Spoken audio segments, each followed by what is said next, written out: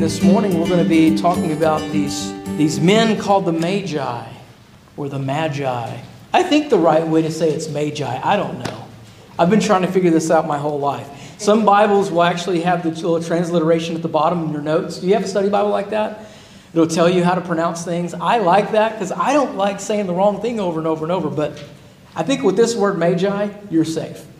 You can call it Magi. You can call it Magi. Whatever you want to do. You won't be judged. But I'm gonna call them Magi this morning just because I think in my study Bible it says that's the way I'm supposed to say it. So we're going to look this morning at what it means to follow the star because that's what the Magi were doing. Matthew 2, 1 through 12. I'm going to read it. I would invite you to follow along in your copy of the Scriptures. I'm going to be reading from the New American Standard Version of the Bible. Follow along in your copy, whatever version you have.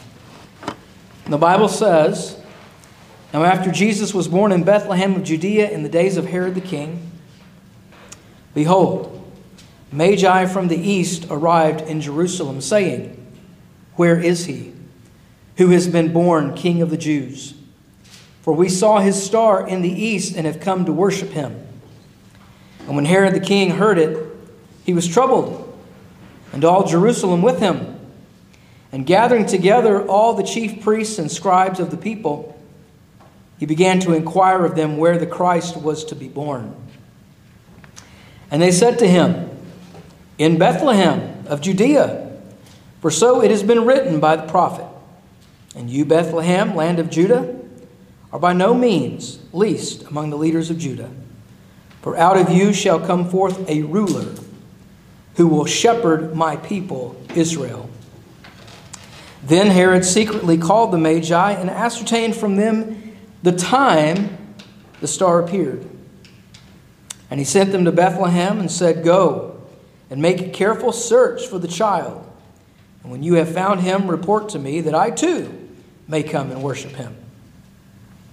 And having heard the king, they went their way, and lo, the star which they had seen in the east went on before them until it came and stood over where the child was. When they saw the star, they rejoiced exceedingly with great joy. And they came into the house and saw the child with Mary his mother, and they fell down and worshipped him. And opening their treasures, they presented to him gifts of gold and frankincense and myrrh. And having been warned by God in a dream not to return to Herod, they departed to their own country by another way." There are really three different groups of people. One of them is an individual that we're going to learn from this morning. One of them are the Magi themselves. We don't know how many that there were. If you have a nativity scene at your house, how many will you have? You probably have three. We three kings of Orient are, as the song goes. But we don't know exactly how many there were or how many was in their company. But we're going to learn about the Magi and something specific about them that the Lord wants to show us in this narrative, or else it wouldn't be here in Scripture. We're also going to learn about King Herod. His name comes back up over and over in the birth narratives. And then we're also going to see later on in the Gospels and even in the book of Acts, we're going to see King Herod or one of his sons described as well. So the family of King Herod plays a huge role in the Gospels and then also the formation of the early church.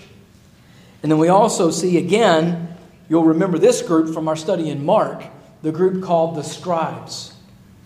The Sadducees, the Pharisees, the scribes, the chief rulers among the people, the experts of the law. We're going to learn something specific about all three of these different groups of people. And we're going to notice something. We're going to notice that Herod is described as the fearful. The fearful. The scribes and the Pharisees and the Sadducees, we're going to describe them as the full. The full. So we have the fearful, the full, and then finally the followers. And those are these Magi who are following the star. They're seeking Jesus. They're seeking the Christ. They're seeking the one who's been born King of the Jews. And they may not know exactly where they're going. All they know is that God has appeared to them in a dream and told them that this is where they're to go. There's a star in the sky. They're following the star. And they won't stop. They've come from a long way. And we're going to learn several lessons from God's Word this morning on these people. Spoiler alert. You want to be like the Magi and not like Herod or the scribes. However, we struggle as human beings because we have the same temptations. We have the same things tripping us up in life that Herod did and that the religious people, and not only the religious leaders in Jerusalem, but all the people. The Bible says here that Herod gathered around him all the people and the religious experts and asked them questions. So first of all, we're just going to look at the question of who are the Magi? Who are they? Their identity is important. It's very important. Even though we don't know exactly where they came from, the Bible only tells us they came from where? The east. They came from the east. Now, there are a couple of different theories about where exactly they came from. There are only two major ones, and one is that they were from the area of the Medes and the Persians, which is modern-day Iran. Magi in the Greek New Testament, that word Magi is actually a transliteration of an Iranian word. It was a name given to a particular tribe among the Medes and Persians. And these particular people were very intelligent. They believed in the supernatural. Sometimes people try to write them off because they had their eyes in the heavens all the time, and they were trying to ascertain things and, divine what was going on in the world based on what they saw in the sky. There are many depictions of the Magi in those nativity sets that we have in our living room, or wherever you might have yours. Or pictures of the Magi are depicted in Persian dress. Have you noticed that? They have Persian robes. They're wearing things that would make them look like some type of Persian philosopher king. They were renowned for being expert astronomers, and they often gave counsel to leaders regarding human events based on what they perceived from the night skies. The Magi were monotheistic. They believed in one God. They weren't atheistic. They weren't polytheistic. They were monotheistic. This didn't make them God-fearers. This didn't make them Christians by any means. But they did believe that there was only one God. They practiced and they promoted strict morality. They were moral people. They believed in a difference between right and wrong. They were people of prayer. They believed in the necessity of prayer. They were God seekers in a sense. So the Magi in Matthew's Gospel might be referring to this tribe within the Medes and the Persian peoples. These people would have had these types of Magi for centuries before Jesus is born in Bethlehem. A long tradition of Magi. Later on, this word Magi or Magus or Magus, you might remember, if you're familiar with the book of Acts, a guy named Simon, Magus or Magus, Simon the magician. All of that history of magic traces back to this tribe in Persia. Another view held by other theologians and historians for many years, including Origen of Alexandria, is that these men were not from modern-day Iran, but from modern-day Iraq, the area of Babylon. particularly the land of Chaldea or Babylon. In Old Testament times, God sent his people Israel into Babylonian exile because of their sin against him. You remember that? If you're familiar with the Old Testament prophets, God judged his people, sent them into exile, and they went off to a place called Babylon. We refer to it today as the Babylonian exile. There were different exiles that God's people went into. One of them was Babylon. The other one was to Persia. So whether these Magi came from Babylon or Persia, it is most likely the case that the reason that they're looking for a king and they're looking at the stars and they're thinking about the God of the Bible, the God of the Jews, is because of the influence of the Jews in their land hundreds of years before this. Now we have to remember what God says about divination while we're on the subject of magic. In Deuteronomy chapter 18, God is very clear to his people about how they are to think of the type of magic, divination, looking at the stars, consulting mediums, things like that. These were things that happened in the land of Canaan. And God tells his people Israel, I know that this is going on there among the people, but you are not to be like them. Now listen to what he says, because this is really important for us, not just on the subject of magic and divination, but also on the subject of prophets. There are a lot of people today that will call themselves prophets. There are a lot of religions today that say, we have a prophet, right? And he speaks for us. And whatever he says, whatever he writes, let it be written, let it be done. It's 100% trustworthy. Take it to the bank, right? Listen to what God says in Deuteronomy. Starting in chapter 9, chapter 18, verse 9. He says, when you enter the land which the Lord your God gives you, you shall not learn to imitate the detestable things of those nations. There shall not be found among you anyone who makes his son or his daughter pass through the fire, one who uses divination, one who practices witchcraft, or one who interprets omens, or a sorcerer, or one who casts a spell, or a medium, or a spiritist, or one who calls up the dead. For whoever does these things is detestable to the Lord. And because of these detestable things, the Lord your God will drive them out before you.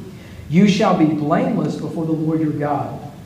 For those nations which you shall dispossess, listen to those who practice witchcraft and to diviners. But as for you, the Lord your God has not allowed you to do so. The Lord your God will raise up for you a prophet like me from among you, from your countrymen, and you shall listen to him. This is according to all that you ask of the Lord your God in Horeb on the day the voice of the Lord my God the assembly saying, let me not hear again the voice of the Lord my God. Let me not see this great fire anymore, lest I die. So the people said, we don't want to hear from you, God. It's too scary. You're too holy. So God says, okay, I'll appoint someone to speak for me, a prophet. He'll be my mouthpiece. But when he speaks, you better listen.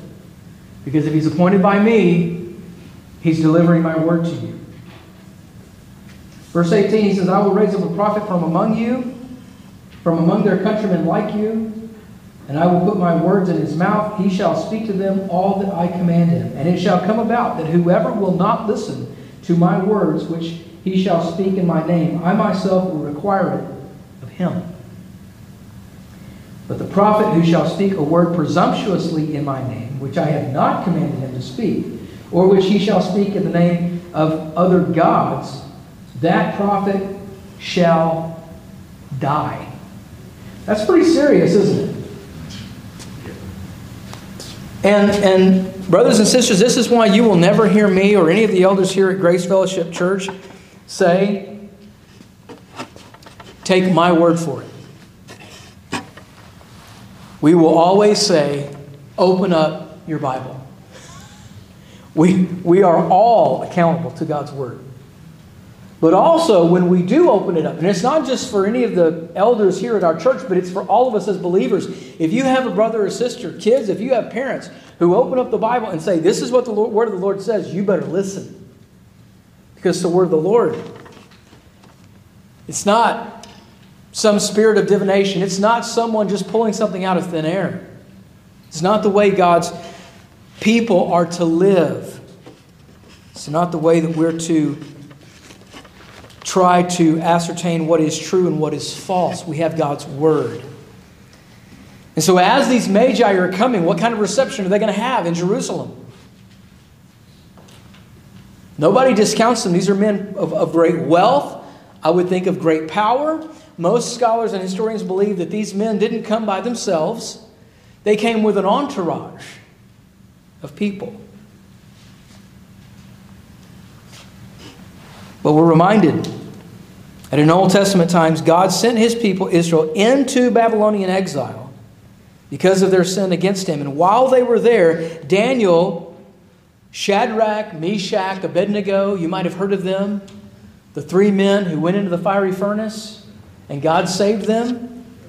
These were men who went into a strange place where there was a wicked king, Nebuchadnezzar, who worshipped a false god. And he had surrounding him all of these, the Bible says, calls them diviners, spiritists, mediums, who would consult their little magic gods. They were driven into captivity. The Old Testament saints from Jerusalem lost their temple in 605 BC. It was destroyed.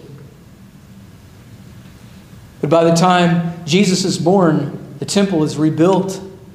It's undergone a massive renovation project by guess who? Herod. Herod the Great, the king. But in the Old Testament book of Daniel, the Lord used His people and His prophets to reveal His ways to the people of Babylon. He revealed Himself through dreams to the rulers.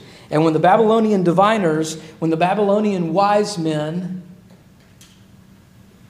could not interpret the dreams of the king, they sent for a man named Daniel. And Daniel interpreted the dreams for the king. Save your place there in Matthew. Turn over in your Bible to Daniel chapter 2. Daniel chapter 2.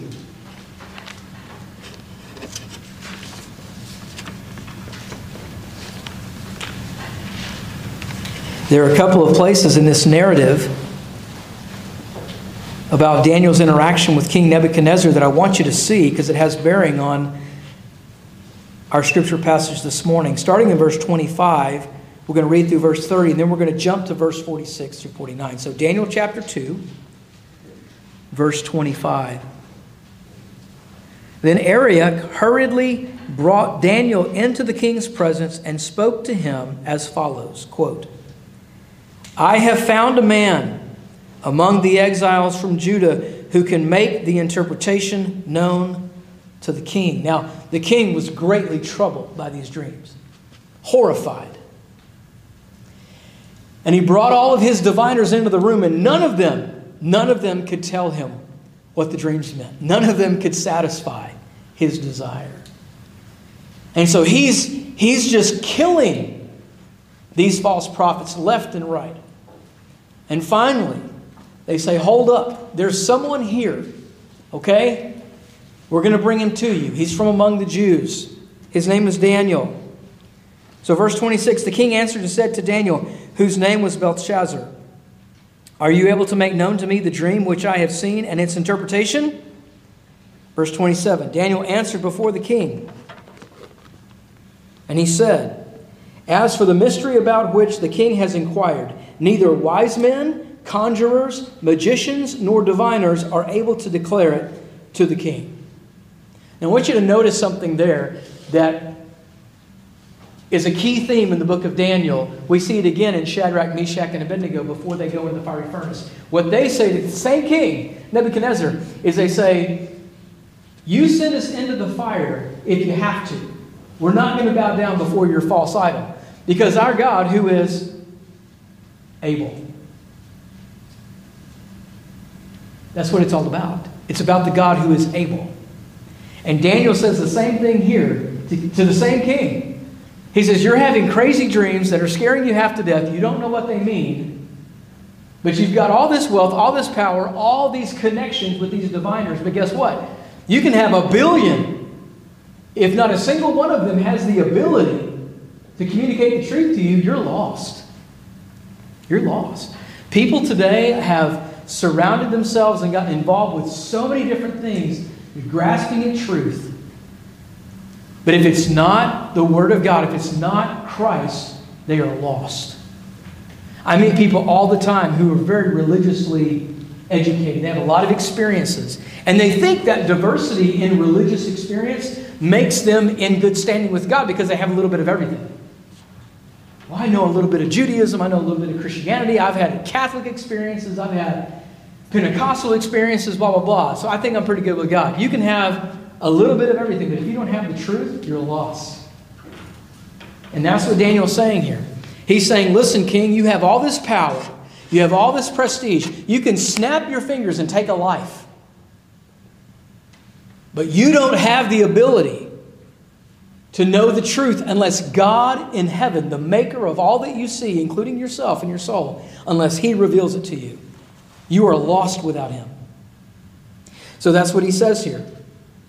None of these wise men can do what you need done. However, verse 28, however, there is a God in heaven who reveals mysteries. And He has made known to King Nebuchadnezzar what will take place in the latter days. This was your dream and the visions in your mind while on your bed. Now, fast forward to verse 46. Then Nebuchadnezzar fell on his face and did homage to Daniel. This is after Daniel told him the interpretation. And gave orders to present to him an offering and what? Fragrant incense. Sound familiar? Gold, frankincense, and myrrh. The king answered Daniel and said, surely your God is a God of gods and a Lord of kings and a revealer of mysteries, since you have been able, there's that word again, to reveal this mystery. Then the king promoted Daniel and gave him many great gifts, and he made him ruler over the whole province of Babylon and chief prefect over the wise men of Babylon. Do you see that? And Daniel made request of the king, and he appointed Shadrach, Meshach, and Abednego over the administration of the province of Babylon, while Daniel was at the king's court.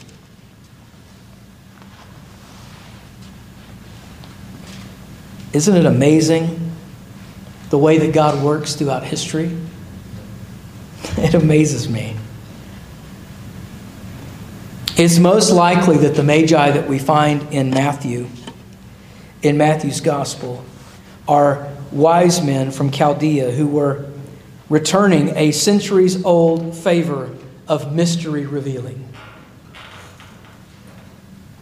God's own people living freely and lavishly in Jerusalem under Herod's rule were in utter darkness, the same way that Nebuchadnezzar was hundreds of years before.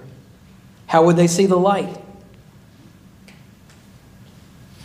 Could it be that the same God who disciplined His people through exile hundreds of years earlier was still working and still loved them enough to arouse them from sleep? To give them a sign of His covenant faithfulness by sending these magi from the east? Did Daniel have any clue 400, 600, however many hundreds of years earlier? Did he have any clue that his obedience to God while he was in captivity would have led to this evangelistic encounter in the city of David? Did Daniel or Shadrach or Meshach or Abednego have any clue that their people would actually be living in Jerusalem again with the temple rebuilt? Imagine what they were thinking the whole time they were in captivity, thinking nothing that we do here matters. All we can do is just be faithful and obedient to God because there is no other God who lives. He does what He wills. We are simply in His hands. Daniel probably never thought such a situation were possible. And you're tempted, and I'm tempted to think that in our lifetime, nothing like this could be possible. Don't ever, listen, brothers and sisters, don't ever underestimate the creativity and the majestic sovereignty of our God. He is so good. This is how He works. He confounds the wisdom of the wise. Paul, one of the greatest philosophers who's ever lived, asked the question when writing his letter to the church in Corinth. He asked this, where is the wise man? Where is the scribe? Where is the debater of this age? Has not God made foolish the wisdom of the world? And then he talks about the foolishness of the gospel. It's a stumbling block to the Jews, to the Greeks it's foolishness. But to those who are being saved, it is the power of God and it is the wisdom of God.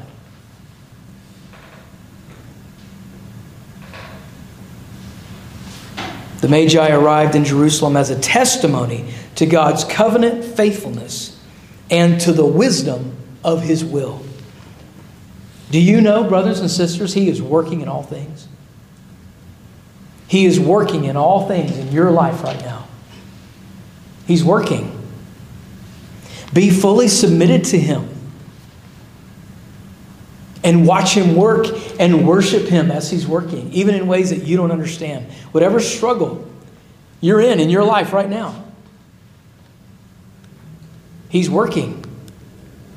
He's mysteriously working, and you may not see all the sides of it. But if you belong to Him in Christ, God is working. And these Magi are a testimony. These men of wisdom showing up in Jerusalem. What a miracle of God that they're even there. The followers, the faithful. And then we see the fearful, and that's King Herod. King Herod is afraid. He's afraid of what might happen if this is true. Why did King Herod respond in this way?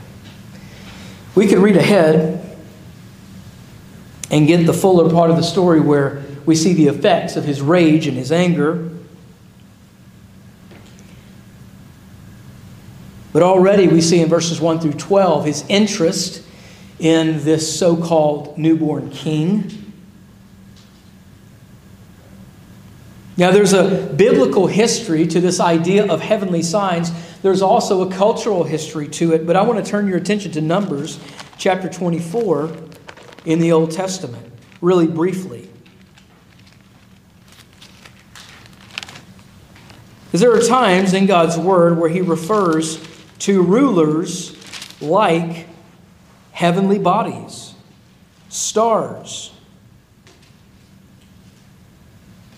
In Numbers 24:17, the Bible says, I see him, but not now. I behold him, but not near. A star shall come forth from Jacob, and a scepter shall rise from Israel, and shall crush through the forehead of Moab, and tear down all the sons of Sheth. It wasn't just a biblical idea, a picture of rulers being like stars. But in the ancient world, it was also this kind of a superstitious belief. You know, that whenever a comet would fall, whenever you would perceive, whenever you see a falling star in the sky. I love living in the desert, by the way, because you can see them a lot better when you get out of the city. It's just beautiful. When you see it, it's just amazing. But in the ancient world, many thought that when you would see a comet or a falling star fall from the sky, it was indicative that a ruler on earth was going to die or be overthrown. Maybe it was indicative of a coup in the government. And so what happened a lot of times is that it was undeniable. When just common people saw it, they thought, oh no, we might be losing another Caesar. As a matter of fact, when it happened during Nero's reign, In the New Testament times, Nero actually diverted attention by killing other leaders, saying, oh, well, the star fell because they were going to die. But he's the one that actually killed them. So there's a lot of superstition surrounding this phenomenon. And so when these magi show up to Jerusalem and say, we've seen a star, the people that are listening going, whoa, okay, this might be a thing. And as a matter of fact, during the 1st century BC or AD, the fear of Rome and also the thinking of those not only in Judea but all of Palestine was that there was going to be very soon a ruler come out of Israel that was going to have great influence. And so when the wise men come in Jerusalem and they say, where is he who's been born the King of the Jews? It strikes fear in Herod. Because his reign, his rule, his very life might be called into question. The prophesied doom of rulers and kings was often compared to those falling stars, or those stars that were moving. Now, we don't know a lot about what happened here, other than they saw the star and then they left to go to where they were supposed to go. When they got there, I don't know if they saw it when they were in Jerusalem, but when they left Jerusalem, the Bible says that when they left Jerusalem, they followed the star. The star was moving. So we don't know how high it was at that point. Some scholars believe that at that point in Jerusalem, it stopped being a star in the heavens and it came down and it rested upon the place where Jesus was as kind of the glory of the Lord, because we see that a lot in the Old Testament, don't we? The glory of the Lord falling on a place and God's people being led by a pillar of fire at night. But for Herod, it was not good news. It was very bad news. What would it mean for him? It may mean that he would lose absolutely everything. As mentioned before, many historians think that these magi came with an entourage. At least people who were able to protect the goods and the riches that they were bringing with them. It may have been very opulent, this entourage. Something akin to the movie Aladdin. Is it Prince Ali, is that his name? Yeah. When he comes into the city, and there's all this singing and dancing, minus the genie. Okay? That's our favorite part of the movie, the genie. But something like that. Their appearance was probably intimidating. Maybe even to King Herod. They may have upstaged him a little bit. We don't know, but it may have influenced his fearful response. But in the end, Herod's fear would not give way to faith. Rather, his pride, his selfishness would swell into a jealous rage that caused him to take the lives of countless little baby boys in the region of Bethlehem. Anyone who threatened him, he sought to end their life. Like Herod, today every human being has to make this same choice. What will you do when the real king shows up? What will you do with Jesus? What will you do when Christ is announced? What will you do when you learn that believing in Jesus and following Jesus is not just a verbal proclamation like Herod does here? Oh, you go and find out where he is and tell me and I'll go worship him. Yeah, we'll be there. I'm all about Jesus. I'm all about the Christ. We can't wait.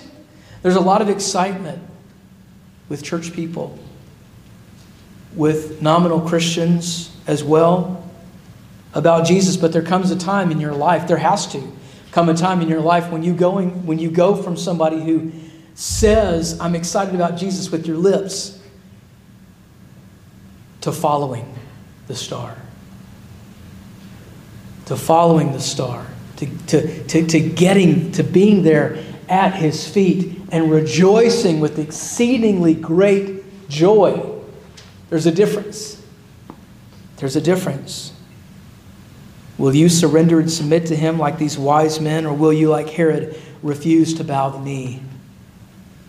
Will you be forced to bow the knee on that day? Because the Bible says that every knee will bow, every tongue will confess that Jesus Christ is Lord on that day. But you don't want to wait till that day. You want to do it today. You want to be like these magi who are excited, who leave home and take their riches and say, we want to see him, and we brought all of this to prove it. We believe God's word. We believe what God has revealed to us. The old hymn says, alas, and did my Savior bleed, and did my sovereign die? The announcement of Jesus' birth provoked the highest sense of human pride and self-preservation in King Herod. It provoked the most insidious sin within his heart. The rising of this new star indicated the setting of an old one. The same is true for everyone who comes to Jesus Christ as Savior and Lord. You must die to self. Two cannot sit on the same throne. He must live and reign in your heart. And when he does, you will rejoice exceedingly with great joy. You will lay all your treasure at his feet, all of your gifts, all of your talents, all of your intellect at the feet of Jesus. Are you surrendered to him? Herod was not, but you can be. And then finally, these Jewish leaders, what is their significance? We've already looked at their Old Testament significance from Daniel. What a different scene. It's like everything's turned upside down. Because in the Old Testament passage in Daniel, the scene is this. There's a king, Nebuchadnezzar, but he's a foreign king. He's not the king of Israel. He's worshiping a false god. He's got all these diviners around him telling him they're like the experts. And he's asking them questions. He's like, hey, interpret my dream. What's going on here? And they're like, and they start winging it, right? They start shooting from the hip. And then he starts shooting them, metaphorically. But now the scene is completely upside down. Now the king is the king of Jerusalem, the king of Israel, Herod. He's surrounded not by wicked diviners who are not worshiping the right God. He's surrounded by who? God's people. God's children, Israel. And their leaders, their scribes, their Pharisees and Sadducees, their professionals. All of the spiritual MVPs, the all-stars. And Herod asked them, hey, where's the king of the Jews supposed to be born? Do we have this information? And they say, well, yeah, of course. They could probably quote it. Chapter and verse. Well, of course, King Herod. He's to be born in Bethlehem. Listen what he says here. And you, Bethlehem, land of Judah, are by no means least among the leaders of Judah. For out of you shall come forth a what? Ruler. They knew that this was going to happen. They had God's word. God wasn't hiding himself from them. They had it. They just weren't walking in it. They weren't walking in obedience. But then they say this, and this is rather damning to Herod. This ruler will shepherd his people. Herod didn't shepherd. Herod leveraged power. He did a lot of things that he did not shepherd. He had been good for them and good to them. Herod was not a Jew. He was Idumean of the Edomites. But he married into a very wealthy Jewish family, the Hasmonean family. And the people of Jerusalem were probably expecting a messianic king to come from that household because of all the great things that Herod had done for the people. He built racetracks. He built theaters. He also rebuilt the temple in 19 BC. Historians tell us that he gave back tax money to the people during times of extreme economic difficulty. Don't you love that when you log into your bank account and you see money from Uncle Sam that he just kind of snuck in there? Hey, I'm giving you a tip. Remember us. We're good to you. Has that changed your view of the IRS? Don't answer. This is being recorded, okay?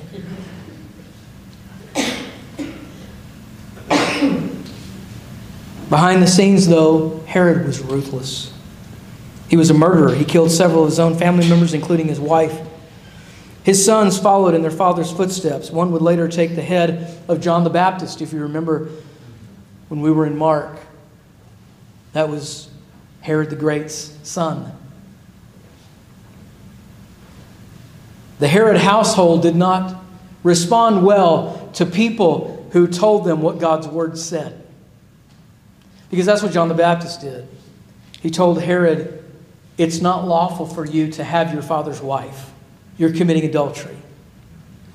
That'll get you in trouble with Herod and his household. But the scribes and the Pharisees and the people, they liked King Herod. He was doing great things for them. The economy was booming. And he had a little bit of a persona of religion. He was doing good things for the religious people. He was opening up doors for the leaders.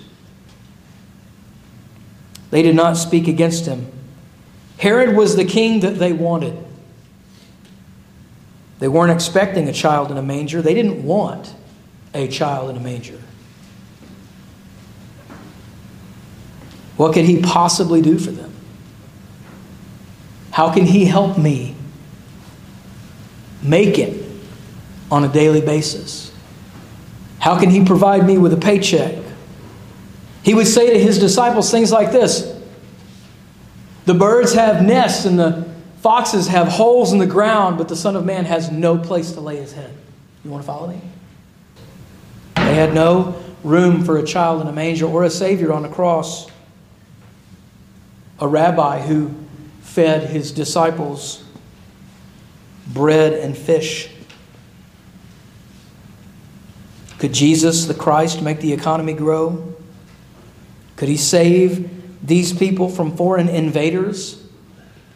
Another one of Herod's great accomplishments was the fortress at Masada. It was incredible.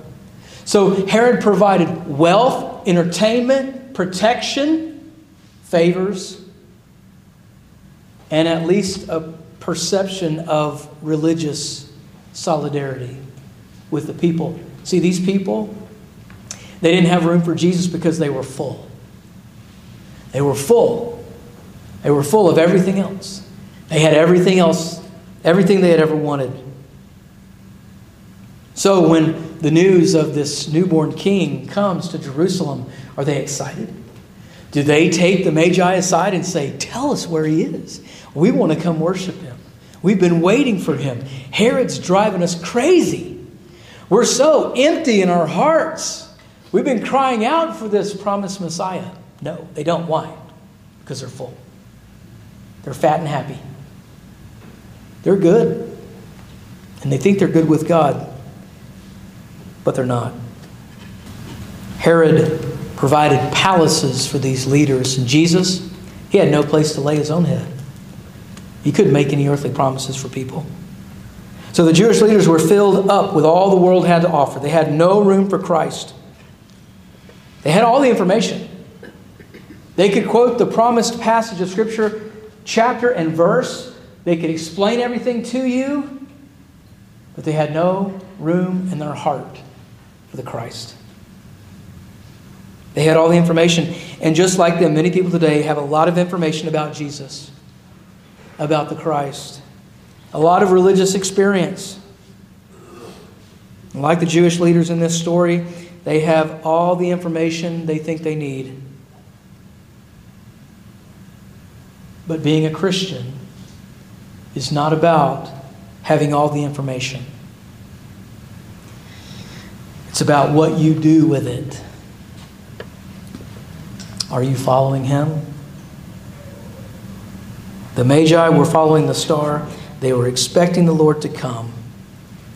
Let us follow Him today and live in expectation of His return, because He's coming again. Let us be the most expectant ones for His return. Let it not be a stranger who comes into our midst and says, have you heard Jesus has come? Or He's coming. Let us be the ones most expectant of our Lord's coming again. Because when He comes again, we're going to be raised to everlasting life. As the old Christmas song says, come, thou long and expected Jesus, born to set thy people free. From our sins and fears release us. Let us find our rest in Thee. Israel's strength and consolation, hope of all the saints Thou art. Long desired of every nation, joy in every waiting heart. Are you following Him? Is your heart waiting for Him? I hope that it is.